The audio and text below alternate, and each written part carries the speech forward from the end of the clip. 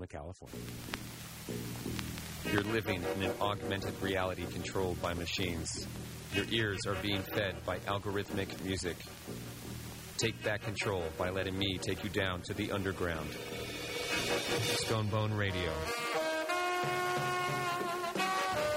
Mondays, 7 to 9 p.m., KPCA 103.3 FM. The healing power of horses. That's what you can experience at the Well-Trained Horses Ranch when you give your time to help care for rescued horses that have suffered trauma and abuse. Good morning, Petaluma.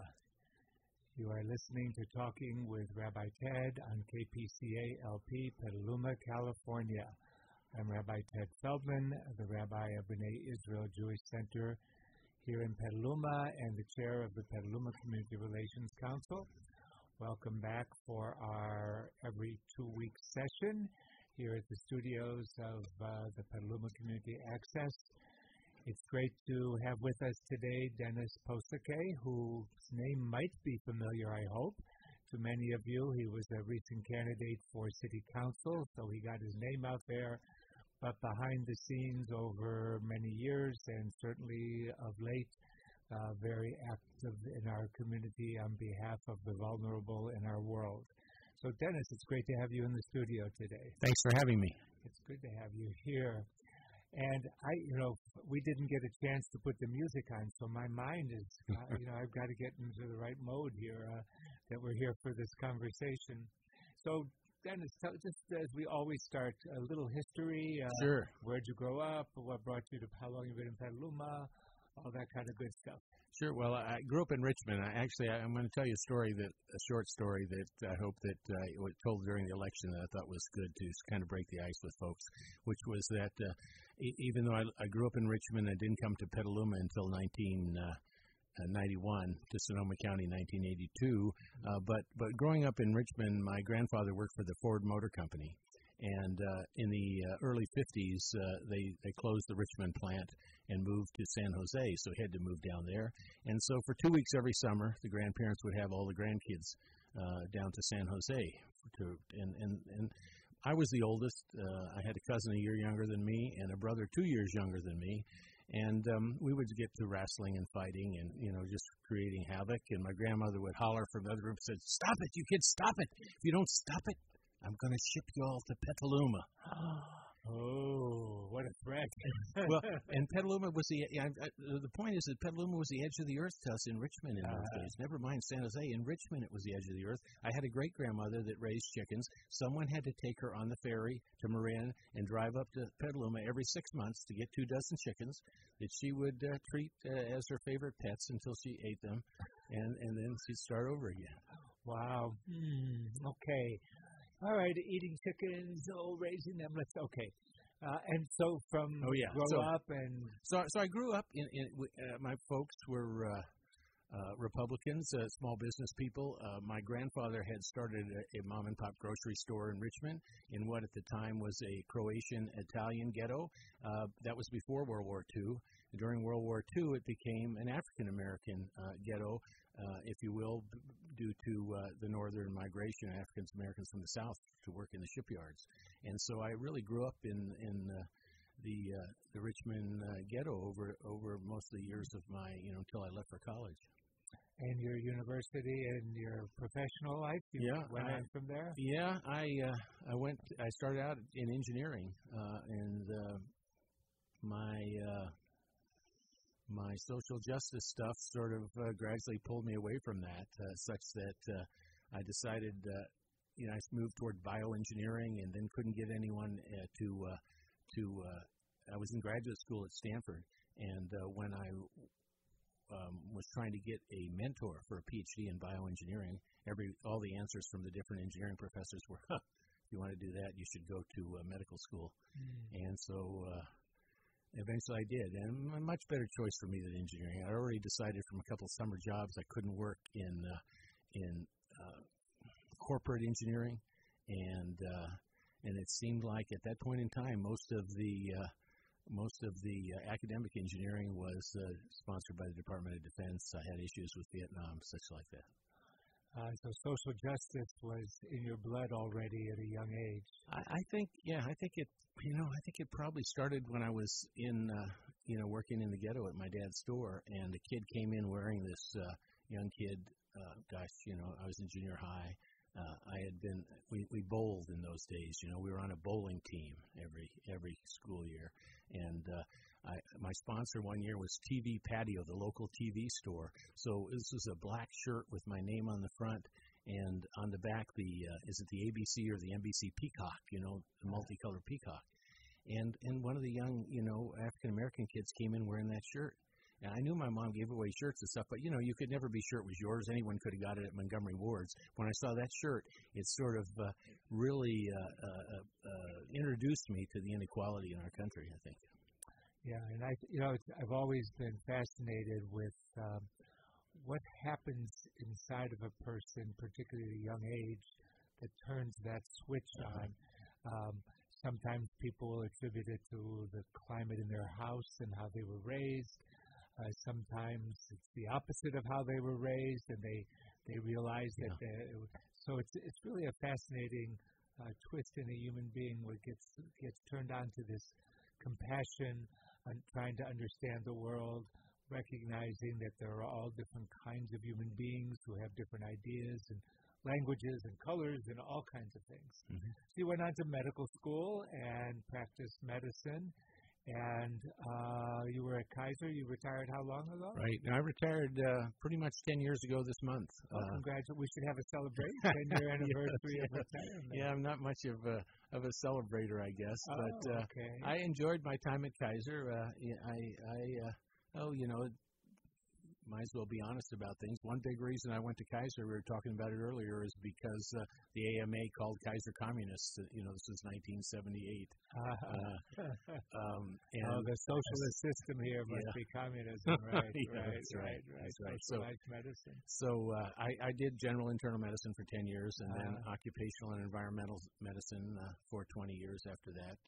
But I really, not just the social justice stuff, but there's just a lot of things I had put off because I was practicing medicine full time, and I wanted to do those things. So I retired from Kaiser as early as I could. I still do some charity work in medicine and enjoy that, especially working with medical students.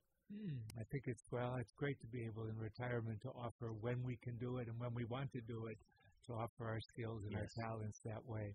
So you've joined the activist community in Petaluma, and what are the areas you're involved in? What kinds of things? Well, I don't know that it's the thing I spend the most time in now, but the thing that I sort of have become the coordinator of in Petaluma is the Rapid Response Network. It's the Petaluma subgroup of the North Bay Rapid Response Network, which covers first Sonoma, then we added Napa and Solano counties. All have the same area code, makes it easy to do that with one phone number. And so we have been active now, or been, we've been live on our hotline for just over a year and a half now. Rapid response sounds like an emergency medical system, so we're going to need you to actually define rapid response for what? Right. So this is to help our immigrants in their interactions with ICE and other enforcement agencies of the government. We have several groups in this regard. The one people would hear of the most is illegal observers. These are folks that get texted. If someone calls the hotline, can I give that while we're at that? Sure. The hotline number is 707-800-4544. And we have operators, probably 97% of the time at this phone number. There's the occasional shift that someone gets sick or something and doesn't get covered. But we have bilingual dispatchers answering the phone, who then are able through software that we have to basically text approximately the 20 closest legal observers, people that are trained as legal observers, to go out and simply to observe, to bear witness to film the interaction between the person and ICE, if that is possible and available. And so the legal observers do that. We now have 99 legal observers. we have a training in Petaluma. There are trainings in other spots of the county more frequently. We have one every 2-3 months in Petaluma, and as I said, we're up to 99 legal observers, and these are the folks bearing witness. This is our biggest group. Our second biggest group is the accompaniment group, which then, if someone is whisked away by ICE or another agency, this is a group that helps the family deal with the immigration crisis that results from the family being split up. And the family doesn't even have to be split. The family we've been the most involved with in Petaluma is Haitian, and they came across the border seeking asylum over 2 years ago and have been really very important to us at getting our feet on the ground and learning what we need to do to help folks, because they were as close to square zero as you could be starting out. They were about to be evicted from paying rent on one half of a living room in the Vineyard apartment complex, and we were able to help them within the first 6 months find help with all their other needs, find work for the father. It's this family of 5, 3 small children and 2 adults. And we were able to help them with everything except the housing for a long period of time. And somehow, on an income, they were finally able to get into an apartment in the Vineyard complex in Petaluma. And I'm not sure how that happened, actually, because their rent was $2,200 on an income of $3,000. They're paying, 75% of their income in rent. I don't think they were going to be able to sustain that. And through some miracle, they got a place in a subsidized apartment building in Rohnert Park just a couple of months ago. And that's so they're actually here going through a legal process as asylees to gain green card, gain absolutely, yes, citizenship. Yes. So are you familiar where they are in that process and how's that moved along? The father had a leg band, so they could keep track of him for about 6 months, and then he had that removed. He still has to make monthly visits to San Francisco, and yet very little is happening. When they crossed in February of 17, they were given their first follow-up appointment in January of 19, and that was nothing happened there. Yeah. They just confirmed that they had an attorney and that they still wanted to file for asylum, and they were given another. Nothing else has happened except they have another appointment in early 2021.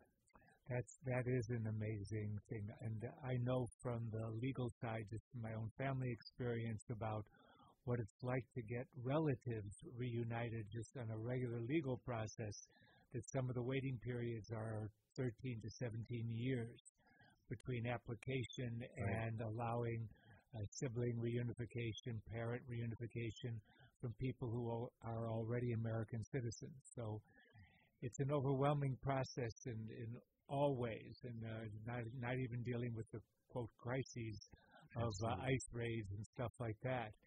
So, yes, it's complicated. So I'm not surprised, actually, that there's this but there's a certain absurdity to it that leaves them in limbo in terms of knowing what their lives are going to be like and feeling a sense of stability in this country. And I know it's not this simple, but it's like I used to say in my early days at Kaiser when somebody perhaps had to wait 3 months for an orthopedic surgery appointment, and I'd say, well, so what's the wait going to be next month, 4 months? And they'd say, no, we're able to keep it at 3 months. And I would say, well, if you can keep it at 3 months, why can't you keep it at 3 weeks, Right. And it's kind of the same thing with this, although it seems like the wait is extending each year in this case. So we really have to overhaul the immigration system. So do you have a sense of the climate among the immigrant population, both those who are undocumented and those who are here legally and in process? I think they're all very worried, particularly whenever anything happens like the sweep of the chicken processing plants in Mississippi.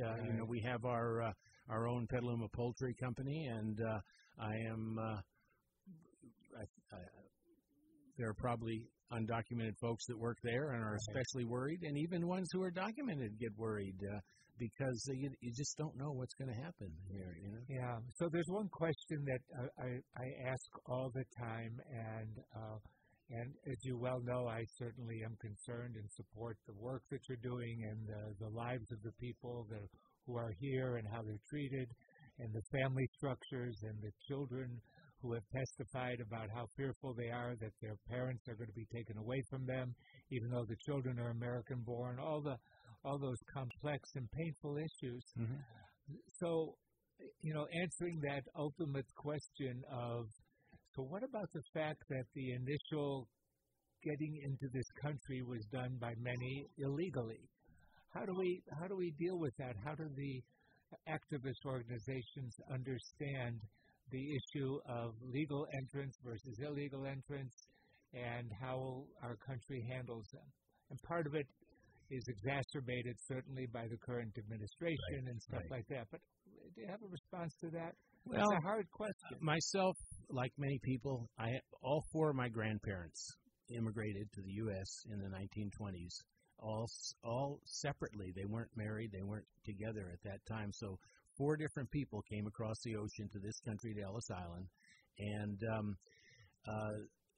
I can't imagine. I've been to Ellis Island to look through the ship stuff they came on. I can't imagine that all 4 of them got through without breaking a law somewhere. I think that things were complicated even then.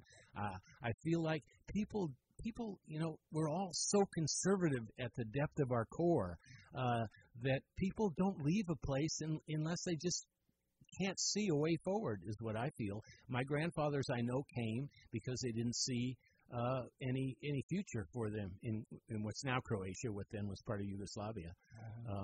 And I'm not so clear. My grandmothers weren't so clear on why they came. One came younger with her parents. But I think I don't think people migrate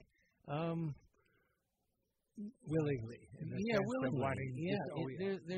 There's a war involved, or there is a depression involved, or there is poverty. There are threats of safety. Certainly, our Haitian friends that came here came because essentially the wife had seen her brother murdered by her uncle to get their house, and they felt their uncle was affiliated with organized crime, and he said that if she ever came back to the house, he would kill her as well. Those are the threats. I don't vet all these things, but that's the story. I think people, it's one thing for someone who's already here, and again, we know that these immigrants do commit crimes at a lower level than citizens of the U.S. Yes, although it has been played up the opposite. Right. It's just not to say that some of them aren't going to commit crimes. That's a human condition, I'm afraid. And I believe with globalization, I have these 3 T-shirts that I don't see anyone else wear, but they say "Citizen of the World," and I feel like we're all citizens of the world. And I feel like we've had something to do with causing these conditions that force people to migrate. Absolutely. And if we look at American policies back over that past century in the Latin American countries and creating certain conditions there that make life difficult for the residents, for the people who would likely seek a better place to live. I know, I think we had talked on the phone, when the announcement came out from the administration about raising the wealth level of the immigrants the other day, and the reporter asked the question about the Statue of Liberty, and it says, "Give us your poor and you're tired and you're hungry." What does that mean in this country now, given this proposed change to the laws, which is now going to create more havoc within the immigrant community and less stability for many, many lives of people who are legally in our country? We're not even dealing with those who may have come here against the law, so to speak. And don't get me wrong, I'm not saying any border should be totally open, just totally open, but I do believe we have to give people the benefit of the doubt when we've been involved in causing some of the problems that cause them to migrate.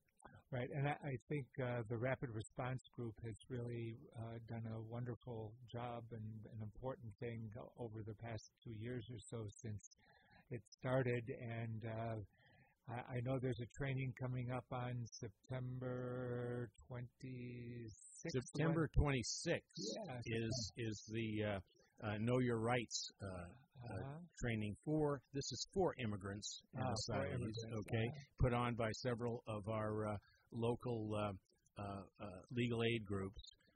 The only one I forgot to write this down. This meeting on September 26th is at 3 p.m. and it is sponsored by One Justice. So you have to call in an RSVP in order to take part in this. It's all by appointment. And if you go to the One Justice website, I believe maybe not. It'll be another week or two before it's there, but the details of the number to call to make your appointment will be there. Okay. We also have legal observer trainings on a regular basis and occasional accompaniment trainings, and we have meetings. Anyone who would like to be part of Rapid Response or know more about it could email me at my first initial D, my last name, post-a-k at comcast.net. Okay, that's great. And I'm sure there are a lot of other, I constantly get people wanting to help in our world in this complex situation in which we find ourselves these days. And certainly the immigration issue has become a major piece here in our country. And thank you for the work that you're doing to try to help secure the lives of the residents of Sonoma County, people who are living here. So, what aside from Rapid Response, what else are you into?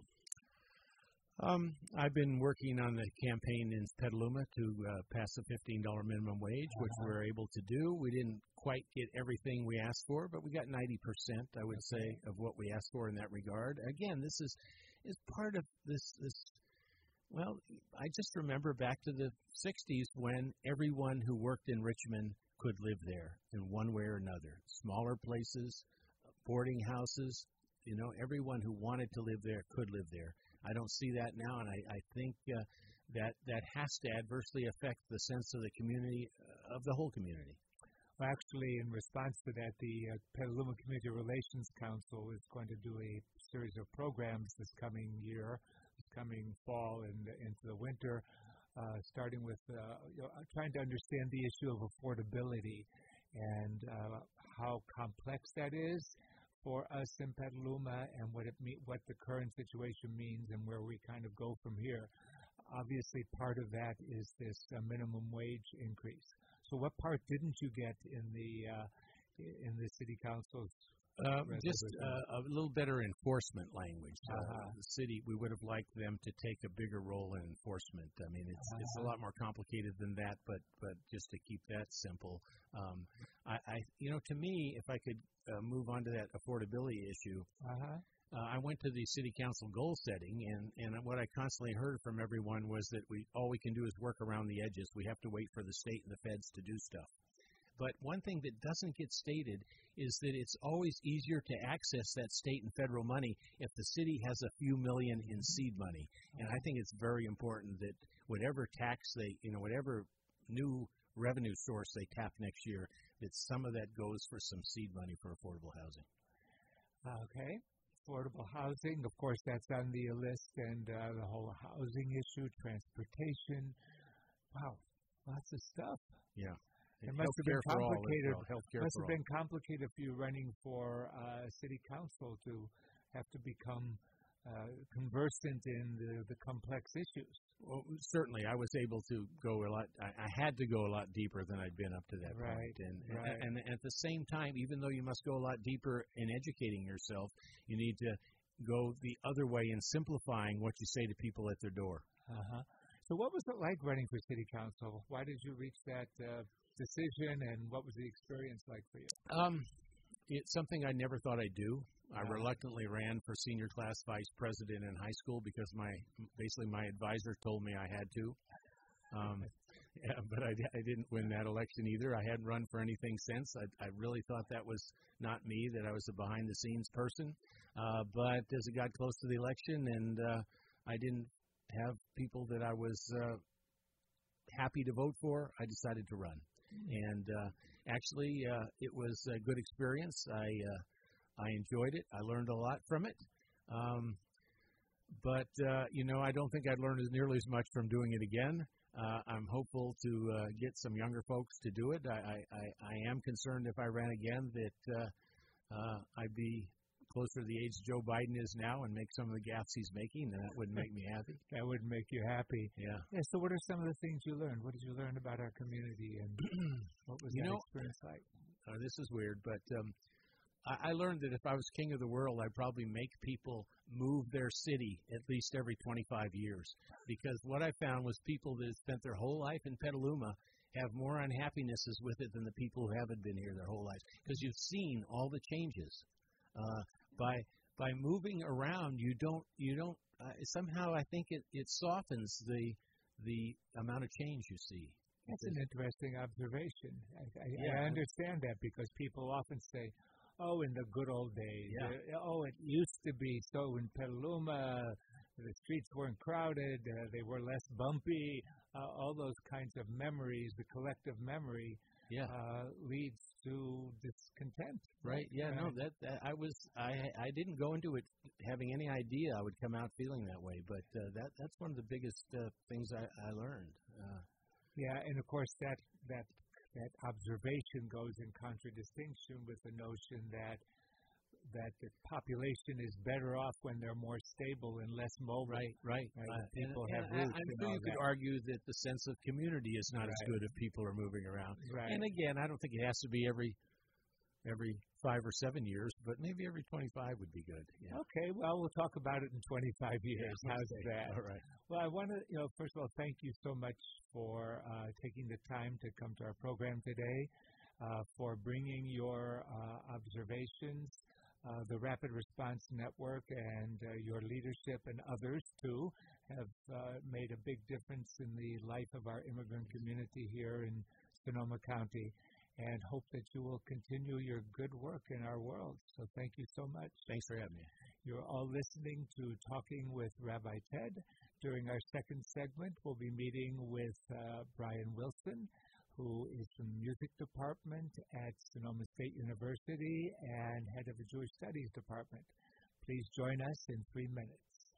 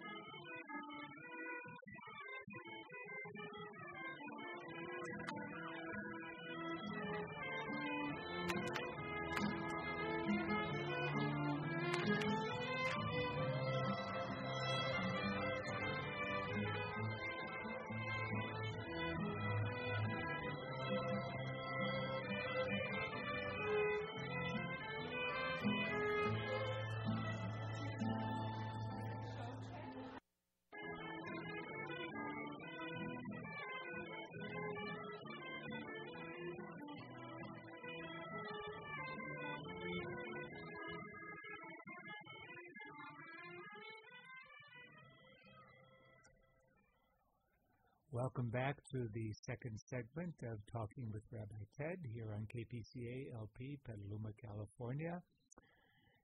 We are in our studios with our second guest, Dr. Brian Wilson from the Music Department at Sonoma State University, head of the Jewish Studies Department, member of my community and part of our community. I see him regularly, so that's the way it is. It's good to see him here, though. I never saw him on a Thursday morning at 10:30 before. Welcome to the studio. Thank you. Thanks. Nice to be here. Yeah. So, you know, the routine here is to get a little background on people and find out where we started with a segment on immigration and all that kind of stuff today, which is complex, and hopefully this is a little uplifting and less complex in many ways, etc. So first tell us a little bit about yourself, where you were raised, and how you got into this music business.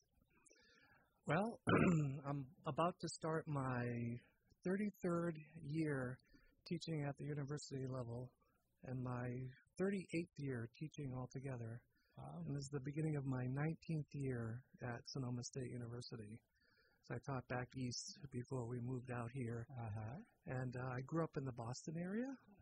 I heard of Boston. I heard it there, yes, okay. Yeah, we in a city called Lynn, which is about 10 miles north of Boston. It was a kind of a factory town.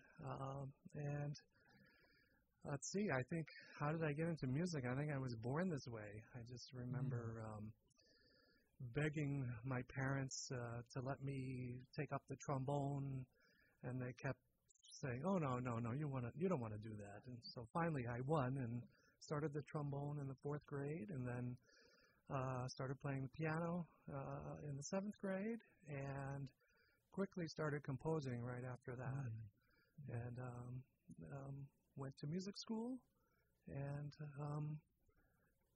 taught in the trenches there for a while before I taught university. I taught grades 4 through 12. Wow. Okay. But I was very lucky. I went to New England Conservatory of Music. This is they used to tell us it's the oldest and the bestest conservatory in the country. Would Juilliard agree? Apology to my friends at Juilliard. Okay. And then I went to graduate school the first time at the University of Chicago. And then at that point, I felt like I wanted to be a productive member of society. So that's when I taught in the secondary schools. And then I went back for my doctorate at the University of Arizona. Wow. Going from Chicago to Arizona, that's a climate change. Kept moving west, as you can see. West, yeah. But actually, then I got my first college job in upstate New York, which is where I met my wife. And was really entrenched there at that school, Hartwick College, a tiny little college there. And we had gone on sabbatical. We lived in Greece for a semester. We took a boat to Israel, I want to tell you. Wow. For quote, spring break. And then when it's not Daytona Beach, I understand. Yeah, right, yeah. But then when we got back to upstate New York and was facing all that snow again, I said, I don't know. I don't think I can do this anymore. Can I look for a job in a more temperate climate that reminds us of Greece?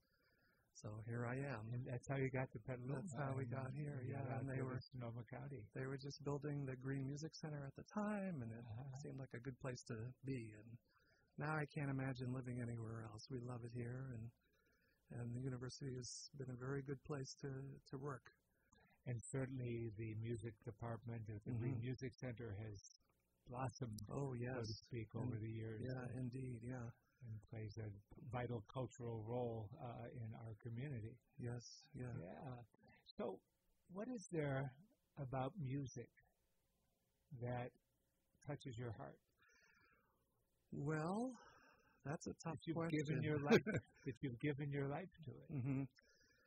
People like to say that music is the universal language, and I don't think that's quite accurate, because a language generally has the same meaning to different people. But what is universal about music is its ability to touch the emotions. And this is where musicians live, expressing emotions and bringing that to audiences. So I think it's the communication part of it. Yeah, there's really music in each culture has its own music forms and expressions, religious systems, spiritual systems, in Buddhism, Judaism, Christianity, all kinds of different music is an important part of all of it. So that's a common denominator, certainly, among all of them. Absolutely. And babies sing before they can talk. Babies sing before they can talk. That's probably true. Is that what that is? Okay, I have to remember that. Okay, babies sing. Yeah, they're singing. They're singing. That's true. That part is true. So do you have any opinions on modern music? That I know you're very heavily into classical music and jazz kinds of things. So modern, what's that like for you? I don't know much about it. Okay, I know. I know a lot about classical music and jazz. I don't really know much about popular music at all. Do you ever, I mean, when you hear it, is it foreign to you? Is it like, okay, it's there, but what's that experience like? I'm trying to imagine it, that's all. You know. To me, it's just not as interesting as classical and jazz. Okay, so it's like going into a library and say, this book is interesting, but this book, I might read biographies, but the history of Waterloo is not interesting to me. So, that kind of thing, a personal taste. Yeah. Any favorite classical composers? Oh, yeah. I'm a huge Mahler freak. You're a Mahler freak. A Mahler freak. Okay. And Mozart as well. Yeah. Okay. And the Russian composers, Rachmaninoff and Tchaikovsky. Yeah, these are all pretty famous names. Sure. They're all pretty famous names. I saw somebody sent me a YouTube about this 15-year-old girl that just composed an opera. I saw that. Deutscher was her name, I think. Her last name was Deutscher. Alma Deutscher. She's British, yeah. And I saw that on started TV. doing music at the age of 4. Right. And wrote her first composition at 7. Right. And then Zubin Mehta just performed her 2-hour opera that she wrote in Vienna, I believe. Yeah. That's amazing. Oh, clearly she was born this way. Yes. So that's a testimony to this, your statement of being born with this music bug inside of you. Yeah. I saw that segment on, I think it was on 60 Minutes or something, and it was, it's interesting because she's very skilled, but the music is very much late 1700s in the Mozartian style. She's got that down. Wow. And why, I don't know.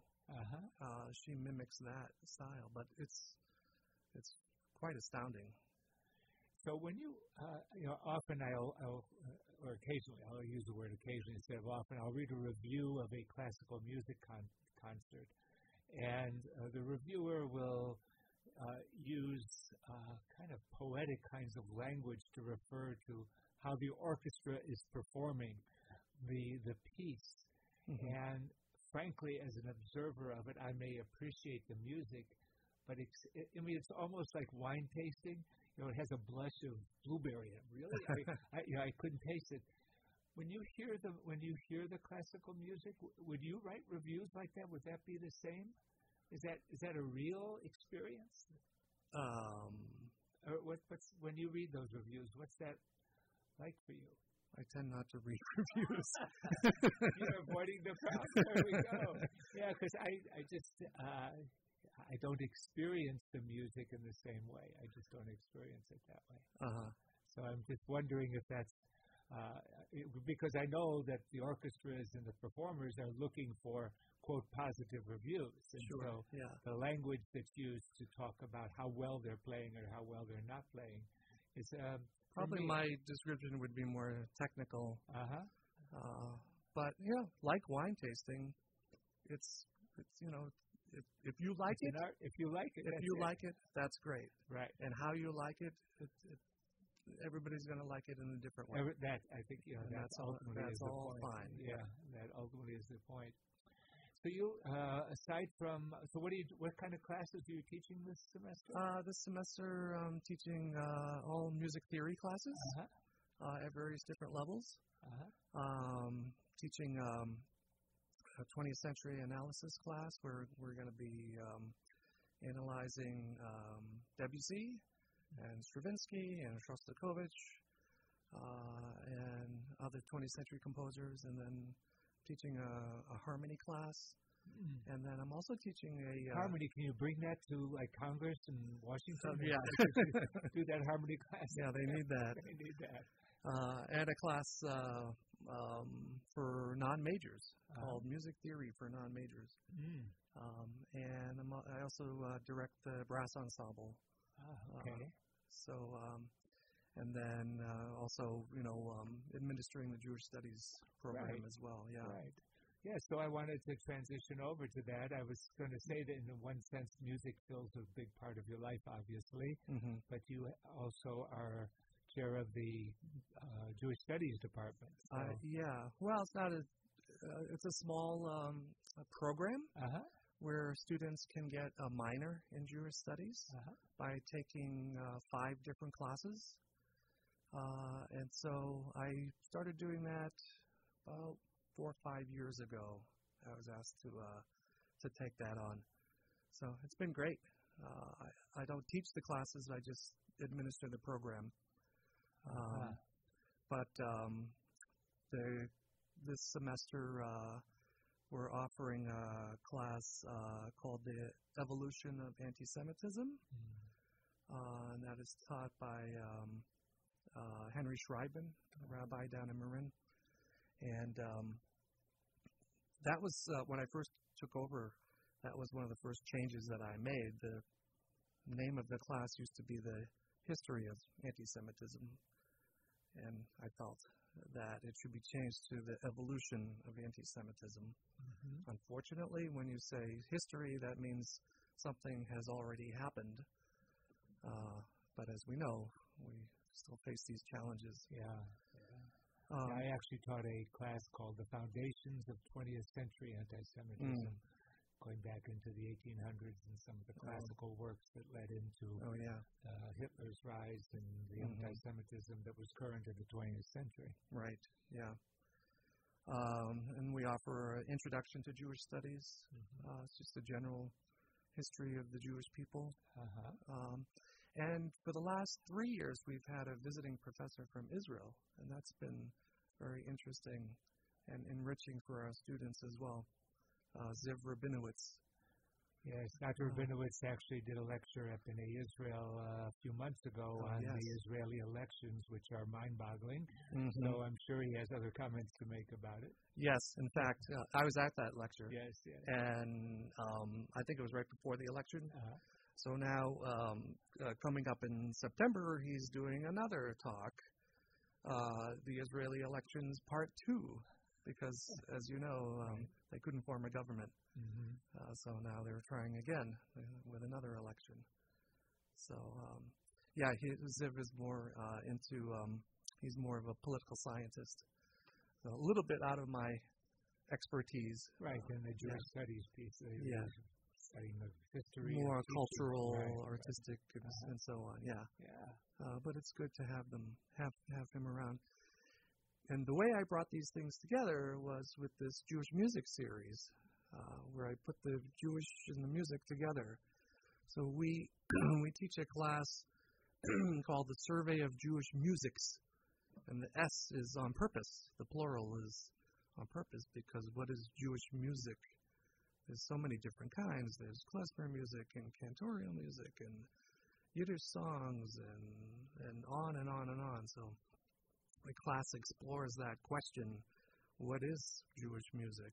And we have about 80 students enrolled in that class this coming semester. It keeps growing. And just about every other week, we bring in guest artists, like live musicians, to play for the students. And those are the concerts that we open up to the public. And that's been enormously successful. Is there a website where someone might find out about that? Yeah, you can go to just the music department website, music.sonoma.edu, and you can find the link to the Jewish Music Series right there. Okay. It's going to be 6 concerts, 2 in September, 2 in October, and 2 in November. And they're all Thursday evenings at 6:30. At the Grieg Music Center in Schroeder Hall and the Recital Hall. Any highlights of the... Oh, I'd love to tell you about them, yeah. A little bit. Okay, yeah. So the first one is, 2 of them now are featuring visual media. So the first concert is Cantor Sharon Bernstein, and this is going to be on September 5th. And she has these paintings by an artist from Poland who painted these paintings of his village in Poland before the Holocaust. Mm-hmm. And she does a pairing of each of these paintings with different Yiddish songs. Wow. And so we're going to be projecting the slides, and then she'll be singing. She plays the piano and sings, so it's going to be really great. And the last one also is a pairing with visual media. This guy, Sheldon Brown, who's a jazz musician, has written original music to a silent film, The Golem. Mm-hmm. The Golem, as you know, is the Frankenstein figure made out of clay. That comes to life to protect a village. But anyway, the Golem has been set many, many different ways, but he found this silent film from the 20s, and he wrote music to it. So they're going to be performing the live music and showing the film at the same time. So okay. Yeah, and then another highlight is we have a singer coming from Armenia. And she is going to be accompanied by the women's vocal group Kitka. They're very well known in the Bay Area. And they're going to be presenting a concert called Love Songs and Lullabies to Lost Homelands. Okay. So she does some Jewish songs, but she also does some Armenian songs, and that's going to be... So we're going international with that one. And then we have on the Tzvi Brida, or Two Brothers. This is going to be blues and pop and classical with Yiddish songs, a singer and an accordion player. And then the Voretsky Pass, which is a well-known klezmer group from the East Bay, is going to perform. And that concert is going to be on the Thursday between Rosh Hashanah and Yom Kippur. So I'm going to do a shofar demonstration on that concert. Good. Yeah. Well, you'll have practiced a couple of days before at the synagogue, right? I'll be in shape. You'll be in good shape. Yeah. Good. And then the sixth one, I'm telling you them out of order. You can go to music.sonoma.edu and see the order, right? To see the order, yeah. But the other one is my composition teacher from the University of Arizona is coming, who's also happens to be Jewish, and he's written a song cycle called Breath in a Ram's Horn. So we're going to be presenting his song cycle with soprano Carol Menke. And then on that same concert, we're going to do one of my pieces, my song cycle, called Byron Songs. I wrote these songs based on Lord Byron's book Hebrew Melodies. So I chose 6 of those poems and set them to music. So that sounds like quite a series. Should be. Public is invited. You can please check out music.sonoma.edu. Yes. And you'll find the information about the Jewish music series. That's great there. Yeah. Yeah. So you piqued my interest with this, the musics of the Jewish people, or however you describe that. A friend of mine, David Beal, co-edited a book called "The Cultures of the Jewish People," in which he tries to demonstrate, or does demonstrate, that it's not just one monolithic group of people, but various cultures. So, if you parallel the 2 topics, each of those cultures is going to have its own musical ideas and expressions that come out of each culture. Yeah. So then there's that great theoretical question that, which is, if a composer is Jewish, does that make it Jewish music? Exactly. And what is your answer to that? No, I only ask the questions. Oh, no, I get to ask the questions. No, you ask the questions, and we continually ask that question. Right. So what about Mendelssohn? So Mendelssohn had Jewish heritage. He wasn't Jewish. He wasn't raised Jewish. Right. His grandfather was. Right. So he has Jewish blood. Right. So when Mendelssohn writes music, is it Jewish music? Right. It's a very difficult and exciting question, which is why we have to teach the class. Get to teach the class. And then the negative side of that, if the composer, particularly Wagner, historically, who is known as an anti-Semite, for a long time his music was forbidden in Israel, right? And just because if the music is beautiful and the composer is an evil or done something wrong in the world, what's that connection like? Or it has these views. Right. Does that change the nature of the music and the beauty of the music? I believe it was Leonard Bernstein that was the first one to present Wagner's music in Israel. Yes, I believe it was. And it was really controversial, of course. Right. Because they had never done that before. Right. They had never done that before. Yeah. What would you? How do you feel about that that kind of question? I mean, if the answer is if the person just has Jewish blood or born Jewish and writes a beautiful song that has nothing to do with Jewish culture, Jewish experience, not reflective of anything within the content of Judaism, if that's not Jewish music, then it's the same thing. Do we separate the music from the composer in the other way, too? I know. It's a hard question. You want to leave it for your students to be able to answer that. That's an excellent question. And what about Mahler? Right. So Mahler was Jewish, raised Jewish. But his music is There are some like in the First Symphony. There's in the middle movement. There's a spot where it breaks into what a lot of people call a village band. This is a klezmer band. This is clearly a klezmer band. Right. So does that make it Jewish music? I don't necessarily think so. Right. My mom used to say, but I can hear the Jewish tear in his music. So these are really complicated and wonderful questions. Right. Well, and they actually go back to your opening statements about what music meant for you and what music means to people and what the language is, that it has something to do with emotions. So filtered through each listener's experience in life and emotions is going to be the result, what happens to that music once it gets in there. Yeah.